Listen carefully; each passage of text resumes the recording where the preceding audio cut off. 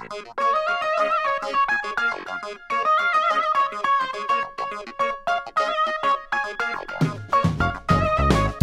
the show today, Stefan Beiten, entrepreneur, lawyer, film producer, and public speaker. And with us is also my co-host, Rainier Indahl, founder and managing partner of Summa Equity. So today we'll talk about conscious leadership. So Stefan, first, a big warm welcome to you to the show.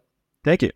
So, Stefan, you are based in Berlin and Amsterdam, and you have literally three instruments in your hands to create value. The first one is your investment holding, Argo Ventures, where you've founded and co-founded more than 20 companies on 2 continents. And then you have your company, Greenlight Media, where you have produced global classics such as Deep Blue and Planet Earth. And you've influenced more than 1 billion people on how they perceive sustainability and the role of humans on our planet. And then you have the Argonauts, which is your global community for courageous innovators, executives, and entrepreneurs, where you'd like to inspire them as change makers to find their own meaning. But let's kick off by talking about something that I know that you believe in very much, which is conscious leadership. So how would you define that and explain what that means to you? This is a good question because the word consciousness is, especially for someone like me who comes from a very transactional world, always puts oneself very quickly in kind of an esoteric corner, but it actually has something very, very tangible. I would consider it to be in the time of disruption and continuous expansion of complexity. It's the name of the game. And what does it mean? It's best to bring a practical example. Imagine your iPhone. It has, over the last 15, 16 years now, constantly upgraded the hardware, constantly upgraded the apps. But imagine it would still run on the operating system 1.0. That is what we're doing as humans. We constantly upgrading the world that we're living, constantly upgrading, making more complex the challenges that we're faced with, but we're not upgrading our ability to find new solutions. For that, we need to upgrade our consciousness. And that is really what that means. It's our operating system. That's how we operate, how we see and understand the world. So, but how do we get there? We've been thrown, literally, in the 17th century into a certain operating system, which is the transactional mechanistic mindset. Historically speaking, after the religious wars in the 17th century, I'm just going to take 2 of the main leaders as examples, Thomas Hobbes and René Descartes, basically came up with a solution saying, we need an absolute state, and we need simply using our cognitive intelligence, everything else we ignore. That will bring us the security that we need in order to rebuild the world. And rebuild, I mean, we're talking disruption today. Just imagine that time 50% of the population of Middle Europe was disseminated. And then came the Black Plague. So that is disruption.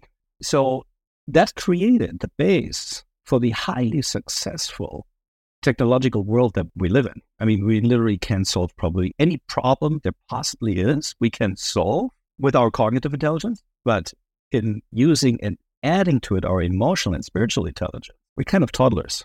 And we're falling back behind the times that we were at in the times of the ancient Greeks, which were already there. I was thinking about, Stefan, somewhere you wrote, I think it was on LinkedIn or somewhere I read, that your business philosophy follows Peter Drucker's simple wisdom, which is culture eats strategy for breakfast. And your life philosophy is to become the awareness behind my thoughts and feelings. And I think probably that life philosophy of yours a little bit expresses what it means to become a conscious leader, right? To understand our place in the whole system. Absolutely. And it goes basically back again to the ancient Greeks. So as a historian, I love ancient Greek mythology and philosophy, which were basically merging into a sociological construct that ancient Greece was. And at the core of it was the imperative of the god Apollo, inscribed at the entrance of the Apollo temple in Delphi. It basically said Gnophi Seauton, which is today's know thyself. Or in more normal language, human, find out what it means to be human, but don't dare to become God, because then we're going to kick you. And that's exactly also the warning. And we have various tragedies that show exactly what happens when we think we can be even semi-gods, which is exactly what we're doing now. We think we can be semi-gods, creating the homo deus. So finding out what it means to be truly human, what it means to be truly alive, what makes you truly alive. So the concept of aliveness, that is what I mean by saying be the awareness behind the feelings and especially my interpretations of reality, which is usually an interpretation, not a fact. So Stefan, out of curiosity, what propelled you into conscious leadership? When did you become conscious and what triggered that? It was actually triggered off at the height of my financial success, which was in the summer 2008. I was basically a billionaire on paper until Lehman hit, then not so much. Then was back to, I think, minus 50 million. And I had to rebuild and reinvent. And part of the reinvention process was basically a dinner that I had with Tony Robbins. I had no idea who the guy is. At that time, for me, a coach was a basketball. And I was just invited to dinner with him through a friend. So after asking everybody what everybody does, I just said, ... So he said, so you're successful. Yeah. And are you fulfilled? And I thought, is there a difference between the two? I had no idea. So my transactional mindset, I noticed from that moment on, and thanks to Tony, who literally gave me one of his famous interventions right there, silencing 50 people in the restaurant, even the cook stopped cooking. I mean, if you've seen it, 2'6" guy, and when he speaks, everyone else is quiet. And I felt like the 6-year-old who didn't do his homework and having to report to the director. So in essence, it became clear to me, there is a huge blind spot. And I said, dude, I don't really know what you do, but sign me up for it. And that was the start. First, and I must give it to Tony, he is the perfect introduction to that journey, but it's an introduction. And then you go on individual paths, and very tough paths, because what I mentioned was I had to reinvent myself, and that took me almost 5 years. Basically having to rebuild everything from scratch. And that at least makes you humble. That's the first step. So human, find out what it means to be human. Yeah, I felt very human. Definitely not like the master of the universe syndrome that I definitely fell into before 2008. And that makes you become aware of your blind spots. That makes you become vulnerable. Makes you become to finally listen. Finally not make statements all the time, but ask questions. Connect not just with the mind, but with the heart. And I learned that there's a whole new language out there that I had no idea of. And the whole operating system guided by a language that I had to learn. And that has been my journey ever since, to learn that language. That's interesting. And this is at the same time when you're working on the Planet Earth movie. So were those incidents connected? Absolutely. The premiere of Planet Earth was 2008 was the big year. But what truly happened was what no one expected. We thought this is a great project, but what it truly meant, we noticed, especially with the premieres of the movie, that we had an open stadiums and open city squares all over the world. And when the movie ended, especially the one in San Sebastian where it premiered, there was a quietness in the room with 4,000 people. And you notice that the chemistry, literally the DNA, the atmosphere has changed. And then a different conversation started. You felt there was a coherence, a flow with all the people that all of a sudden seemed to have received a different lens on how they saw the world and themselves in it.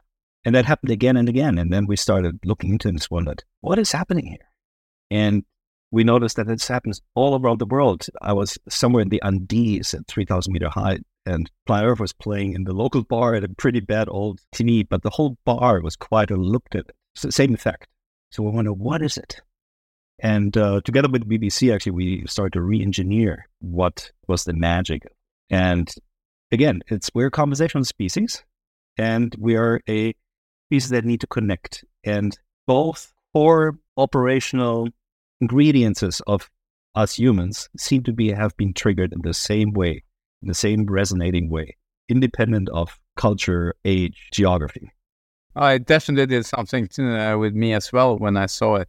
This was the period after the financial crisis, when the focus was also on our planet. And I started questioning everything I'd learned and how capitalism was working and all the externalities we were creating. So it was definitely a kickstart on the journey, which led me to focus on sustainability and impact. So the movie and the whole wave that it triggered definitely have had a big impact. Just curious, what did the film do to you? Did it change you, or had you changed before? I definitely haven't changed before. And unlike you, it took that kick in the butt that I had in addition to the crisis until I could finally connect the dots that actually the two had to do something to one another. And I think the best quote that I could give you is that I heard, I don't remember who said it, but it was beautiful. It said, "We are all born into someone else's narrative." And I noticed I was born into the narrative that served my parents very, very well. And I just copied without question. And I also came across Robert Kegan's work from Harvard, the adult development theory and spiral dynamics, etc. And I saw that he had exactly the model that I felt. It's 75% of the population actually never questions the narrative and doesn't usually, like I didn't even notice that there is such a thing, despite having studied history and philosophy, by the way, which is a perfect example of difference between theory and practice, especially when it comes to oneself. And then I thought, oh, okay, I had this chasm, what he calls it. You can call it, spiritually speaking, an awakening moment, definitely. I call it a kick in the ass. And that allowed the combination of falling from Cloud 7 and having this immense success in reaching 1 billion people. The conversation, okay, what does it actually tell me? What kind of medicine do I have to drink myself? And that allowed me to go forward. And quite honestly, there was a third element to it. I entered YPO in 2008, and they had at the core a format called Forum, which is basically 8 of these usually pretty alpha male get together, and they have the conversations that they usually don't have, that the normal societal script and the business script does not provide for. And you have the 5% conversation, usually the conversation that you avoid, the conversations that are the blind spot conversations. And it took me easily a year to actually understand what that was. And until I got it and said, okay, these are the conversations that truly matter. And so those 3 events, kick in the butt, seeing what effect it has on people globally through that movie, plus understanding that there's much more of the narrative that I thought was a given, that I had to create that myself. And given the vehicle, which was Forum, to finding that conversation, or to finding that new narrative of mine, that was really the start of the journey. And fueled by Tony's approach. Stefan, you've built and worked with many companies, and I'm just wondering, what kind of meta values have you found that are universally important during that journey? First of all, and I have to give it to the Greeks, for me, it is awareness. The awareness that correlates with one of the core teachings of yoga, it is that life happens in the space between, in the space where we have an impulse, which is energy motion, which is the emotion, which is physiological. And then that turns into a feeling, which is already an interpretation of that emotion. And that little space between, we as humans have the power to basically fill that space. For that, we need to have awareness that we actually just having an impulse that usually comes from somewhere and that our brain doesn't distort, delete, generalize. So that awareness allows us then to go to the next step, the next, for me, meta value that I found in studying, I stopped counting at 50 or 60 mysteries, religions, philosophies worldwide. But they all come to the same thing after awareness. Are you responsible, in the English word of the sense of the meaning of the word, great word, can you respond to that impulse with your own narrative? And are you willing to accept full responsibility for your response? And then it goes to the deeper state, which is empathy. And then it goes back to the Greeks, who have a wonderful, wider meaning of empathy, which means it starts with yourself before you can go to the other. But mostly, are you capable of creating a third space of empathy? Means that independent of who you are or the other person is, can you enter into that third space where you basically resonate with one another? And there's a beautiful scene for that in the Iliad by Homer, where Priam, king of Troy, after the son Hector was slaughtered by Achilles, sneaks into the camp of the Greeks and begs Achilles to hand over his body of his son. And they created that third space and mourned together, coming from independent places. So the father can mourn together with the murder of his son. And that would not be possible if you would just have empathy for one another. You need to create a third space, and both to enter from different spaces, but into a resonant space. So that is the higher or the wider explanation and definition of the word empathy. And together they're pretty simple. And they have this great acronym R, which means that it's not about I am, kind of the transactional dopamine-driven meaning of the word or mindset, to the transformational we are mindset. And you created the community, the Argonauts. So curious to hear a little bit about that and how you embed conscious leadership and these meta values into that. There's a reason why we're called the Argonauts. And it's not only one of the founding myths of our culture. It is, for the first time, embedded into a myth, the idea of going from the me to the we. It's the idea of assembling heroes, single heroes that are at the peak of their success, and now bring them into this third resonance space to create a we group of heroes. And that it happens by going on a ship. And well, at that time, you could not only sail, you had to row. And you can only row and make a ship move of that size when you all are in resonance with one another. And that makes the ship fast enough to then survive all the adventures and all the problems, all the challenges that the gods throw at you on your voyage to finally find the golden fleece, the metaphorical fulfillment. So there we have it. It's the idea of the me hero becomes a we hero to get from success to fulfillment. That's why we're called the Argonauts. And that is the journey of expanding your consciousness that we embed in the Argonauts based on the meta values that I just described. So, Stefan, I know that all three of us here, we believe in what you would call the collective intelligence, but also in self-leadership and transparency and so on in organizations. However, it is a difficult task. And I know that, Rainier, you've been questioning the how on all of these things very much over your course of your journey. So, Stefan, what is your experience when it comes to, for example, creating, an organization that is truly self-led and transparent and conscious? It's a difficult one. We are hardwired to the fear-based, reactive mind. So by definition, we're transactional, or from a neurobiological point of view, dopamine-driven, testosterone-driven. It's the founding twins of neurobiological reward receptors. And in order to get to serotonin and then oxytocin, we have to develop a completely different environment, a space where we can have different conversations than just interacting with content, but then interacting together through context. And that changes the conversation.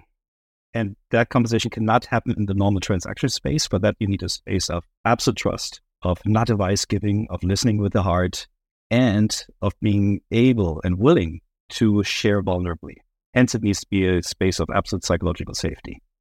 And to embed that in a modern organization, that is a new thing. It is what Forum and YPO does, but that's outside of our organization. And to include that into an organization is precisely the task of the Argonauts, to provide that space of psychological safety, kind of a meaning-making layer in the organization, next to the administrative layer, the money-making layer, the production layer, whatever layers there are. We've figured that out. We have not figured out the meaning-making layer. And now, since most institutions, especially the churches that used to be places for that, spaces for that, are basically losing, necessarily call it the grip on society or the credibility, but whatever it is, it's dissolving as the trustworthy space to find that meaning. I believe, especially for-profit organizations, are now the space to provide that meaning making. And in the Argonauts, you go through some modules for an organization to create this. And how many have gone through it? And how many can you be proud of that you have been able to change? The modules that we're working with, it actually goes by a very sequential steps. First of all, it's all about finding the 7% in a company that are in tune with that world of awareness, of responsibility, of empathy, of understanding and wanting to go on a journey. So how to find those rock stars of your conscious culture, that is the biggest task that most HR departments have troubles finding and then solving. So we developed a psychological assessment that allows us to precisely find that special group of future leaders. So step one is to let, in cooperation with HR and with the CEO of the company, go through the team that they selected and then let them take our assessment and find out which fit the profile for the Trust Circle journey. That is step one. So they take the assessment. After they took the assessment, we put them together in cohorts of 6 to 8, and they go through a masterclass for 6 weeks, which is not just a digital program. It is virtual in groups and professionally facilitated for 6 weeks. And after that is completed, we know precisely who will become pioneers, the champions of the Trust Circle process within the company. That is then step 3. And then we put together, again, in cooperation directly with HR, the groups that fit the best. And one component is very important. It is all about breaking up the silos that any organization has. So we put into these cohorts of 6 to 8, into the trust circle groups, people of various departments, usually not more than 2 hierarchy levels, but as from many departments as possible. So all of a sudden, they talk to one another across departments or even across countries, sectors, etc., depending on the size of the organization. So first step, assessment. Second step, masterclass. Third step, trust circle journey. And after a year, they go to the fourth step. They become entrepreneurs and are becoming champions of their own circles and moderators of their own circles.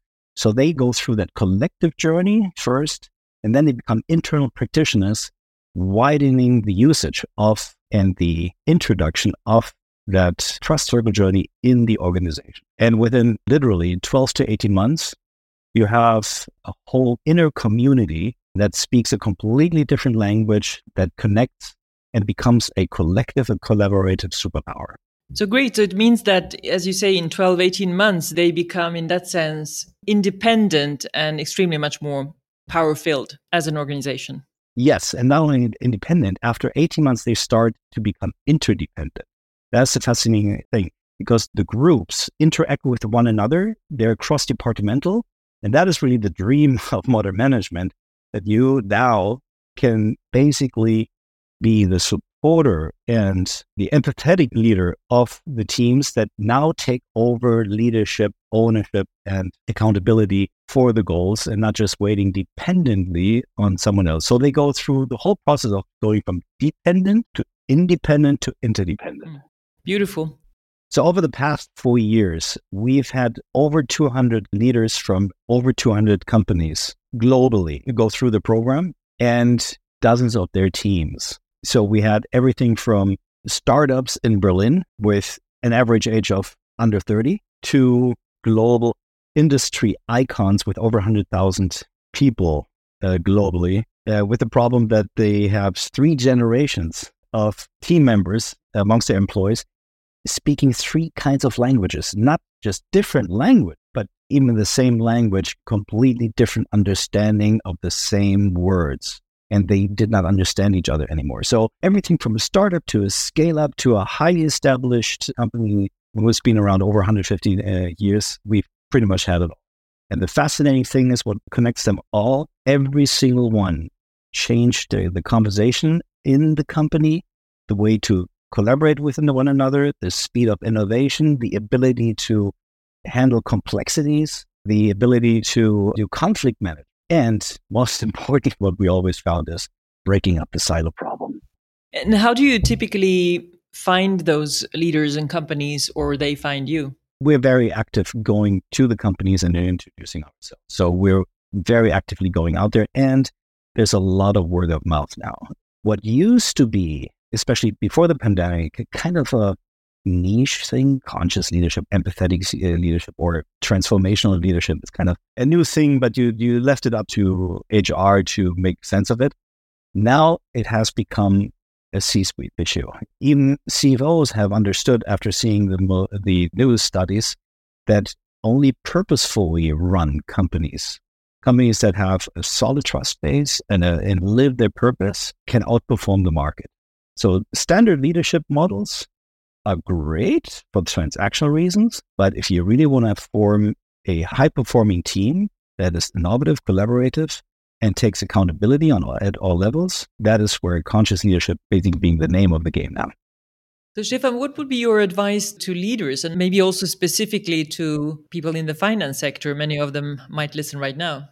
In the finance sector, I have a very clear opinion, but not only finance sector, basically to every CFO and usually CFO, I explicitly say that because CFOs are the ones that most of them I got to know. And I mean, from my investor times, I've been in M&A, I've been in restructuring, and the belief to run companies through Excel spreadsheets has never worked. It definitely is not working. And every study shows that without trust and purpose, you cannot have a successful organization. Maybe short term, you can always optimize cash flow. That's never a problem. Also, in any restructuring scenario, just to short term clean up the balance sheet, that's craftsmanship. But the art of running a company or investing is the long term. And that's where the human parts come in. And it all starts with trust. Without trust, there is no such thing as a functioning organization. And trust and purpose are twins. And in order to build trust and be able to align the individual purpose with the mission of the company, that's where the next level of leadership comes in. The non-transactional leadership, the transformational conscious leadership. Actually, I'm now at the belief it's a difference between just being a good or even an excellent manager and actually a real leader. So when I look at literally every study is one, and Google's Our Soul project wasn't the first, to find that, surprise, the number one reason for high-performing teams is the ones that trust one another and trust the company that they're in, independent of how many Harvard MBAs and PhDs they have. And purposeful companies are the ones meaning that they really live it, top down. They're the ones that beat the market by 42% consecutively. And the ones that are just KPI driven may have short-term cash flow gains, but are underperforming the market over a period of 5 years by 40%. So there's an 80% difference. And study after study shows that. So if I go back to my investment world, I literally only invest in companies that can show that they have a system to measure, to implement and measure trust and purpose. I completely agree with you, Stefan. I think that is fundamental. And I think it's interesting how things have changed as well, and how now people are much more concerned about finding true purpose in their work, and how the worst thing a leader can do is to try to greenwash and tell externally what they're doing, because the employees just become so disgruntled when they see that this is not really the true purpose, and they lose the trust in the leadership and the organization. And then you have the 7% walking out of the door and you don't even notice. And there's a reason why I'm saying 7%. There is actually a systematic to it. And interestingly, I learned that already 25 years ago as a investment banker / corporate lawyer. I had a client, usually 70% of M&A deals actually never work. Some of them may be disguised and embellished, but basically they don't fulfill the. And I had a client who had a 90% plus success rate. And I wondered, well, what do you do different? Do you have better due diligence? And he said, due diligence, that's for the principals to decide if they want to do the deal. When they decide, I go in with my former PhDs and their students. And it turns out he was not a lawyer. He was not an economist. He was a former professor of psychology from LMU, Munich University Alma Mater in Colombia. And he said, I'm finding my 7%. What do you mean by 7%? Is that it's always 7%. Those are the ones that come to the office every day, not because we give them a paycheck, because they find an alignment between their personal purpose and the mission of the company. Even if they can't articulate it, they just feel it. And those are the ones that are usually pretty alone. And I find them, we'll interview both companies, we'll find them, we'll group them, we'll bring them together, we give them, and we'll build literally a tribe around them. We'll protect them, especially from the corporate narcissists. You said they are the true enemy of the 7%. They usually get the bonuses and they take the ideas, but they were not the inventors. And just coincidentally, I think it was McKinsey who about a year ago came up with a huge study saying, how many people does it take for any transformation, be it digital crisis? And lo and behold, it takes 7% at a minimum. If you run below the 7%, then your chances of having a successful transformation goes down to zero. So let's get into a more of a helicopter perspective, if possible. Stefan, what does the world need most right now? I truly believe it needs a different operating system, which you can call expanding consciousness. And thereby understanding that this is not just an esoteric term that happens at the end of a yoga class. This has a huge bottom line effect to any organization or society as a whole. And interestingly, no matter in which organization we go, you always find almost at least 3 layers of language. And the next generation, the ones that we also sometimes mock as, well, they don't know how to work anymore, yada, yada. I mean, I'm the generation of my kids, but holy cow, they really know what it takes. And they speak a different language. And they know precisely what it means to look at things with a different consciousness. It's being more inclusive. It's seeing with a wider lens, being more differentiated, being more in transformational in both thinking and both your cognitive and your emotional intelligence, being able to integrate cognitive, empathetic intelligence, and willing to go to the third level to a collective wisdom intelligence, which is nothing but a coherence of a group, which we all take for granted when we go into a symphonic orchestra and we see Beethoven's Ninth played by 60 musicians. They are in absolute coherence with one another. They do not read cognitively every note and then ask the conductor, hey, should I go softer or harder on this? No, they are in flow with one another. They go with exactly that 0.4% timeline that is that time between impulse and reaction. In the military, Navy SEALs, the reason why they are so good as a group, not because the individual soldiers are so good, because they are so good as a group. And they have, by the way, exactly that 0.4% advantage, which is also one of the reasons why one of the partners in the Argonauts is a former Navy SEAL commander. And he's bringing that training knowledge to the organization. Stefan, do you have any role models, anyone you're looking up to, you feel have gotten there as a leader? It's of course the usual. I mean, since I'm a lawyer by background, Nelson Mandela was a lawyer by background, I would always name them. Absolutely fascinating. And I know I would have not had the slightest chance to survive that ordeal. I seriously doubt I would have gone more than a year, what he did for, 27 years. And then come out at it and basically make sure that this whole country doesn't blow up in a civil war. It was amazing. And by the way, what did he do? He implemented precisely what we're doing with the Argonauts, a trust circle. He implemented with Desmond Tutu the round tables and have different conversations, not go transactionally with blaming and attacking, but trying to find an empathetic third space. So Reynir and Stefan, what do you want the main takeaway to be for the people listening to this episode? Believe in the language of the heart and to be truly trusting the playfulness that we all had when we were kids. Because from that space of playfulness, we go at anybody, no matter age, financial background, balance, whatever, and just can go into a playing mode. And that playing mode allows us to go to the higher levels of human consciousness, of human needs. And that interestingly also correlates, and that data is not old. That's known for 5 to 8 years. Human needs correlate with our higher neuroreceptors. So basically going from oxytocin to endorphins, and they happen in playfulness. They happen when we play with one another. And hence we see it in sports, we see it in military or musicians. Symphonic orchestra or jazz plays, how they go into a different level of flow communication. Every human can do this. Every human can go beyond the fear-based, deficiency-based transactional thinking of reactive, the all about me space.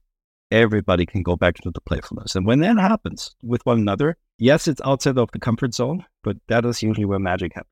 And for me, one of the key takeaways is we have to move consciously from the I to the we and utilize the collective wisdom and collective intelligence that gives us, whether that's in your own organization or whether that's in the local community or on a higher level. So I think if we were able to do that, we would solve a lot of the problems we are facing today. So thank you so much, both of you, for sharing. This was a great, very valuable conversation. Thank you so much. This is Summa and Friends, the show that inspires and guides you on how we together can create a wiser future. Listen to unique leaders and experts exploring the challenges we are facing and revealing their stories about the solutions and how to get there. Episodes are released bi-weekly on your favorite podcast platform. And the week after, we release an in-depth blog article to help you capture the core ideas from the dialogues and how you can help move things forward. Summa and Friends is a podcast for people with the courage to care for a wiser future. To find out more, you will find links and show notes on summaequity.com/podcast. Thanks for listening to the show. We hope it has inspired you to reflect on what you can do to contribute. And to make it easy for you to find and listen to this show again, subscribe on your favorite podcast app. And please share this episode with one person you know would benefit from hearing it. I'm Vesna Luca, and you've been listening to Summa and Friends. And until next time, live with purpose and be the change you want to see.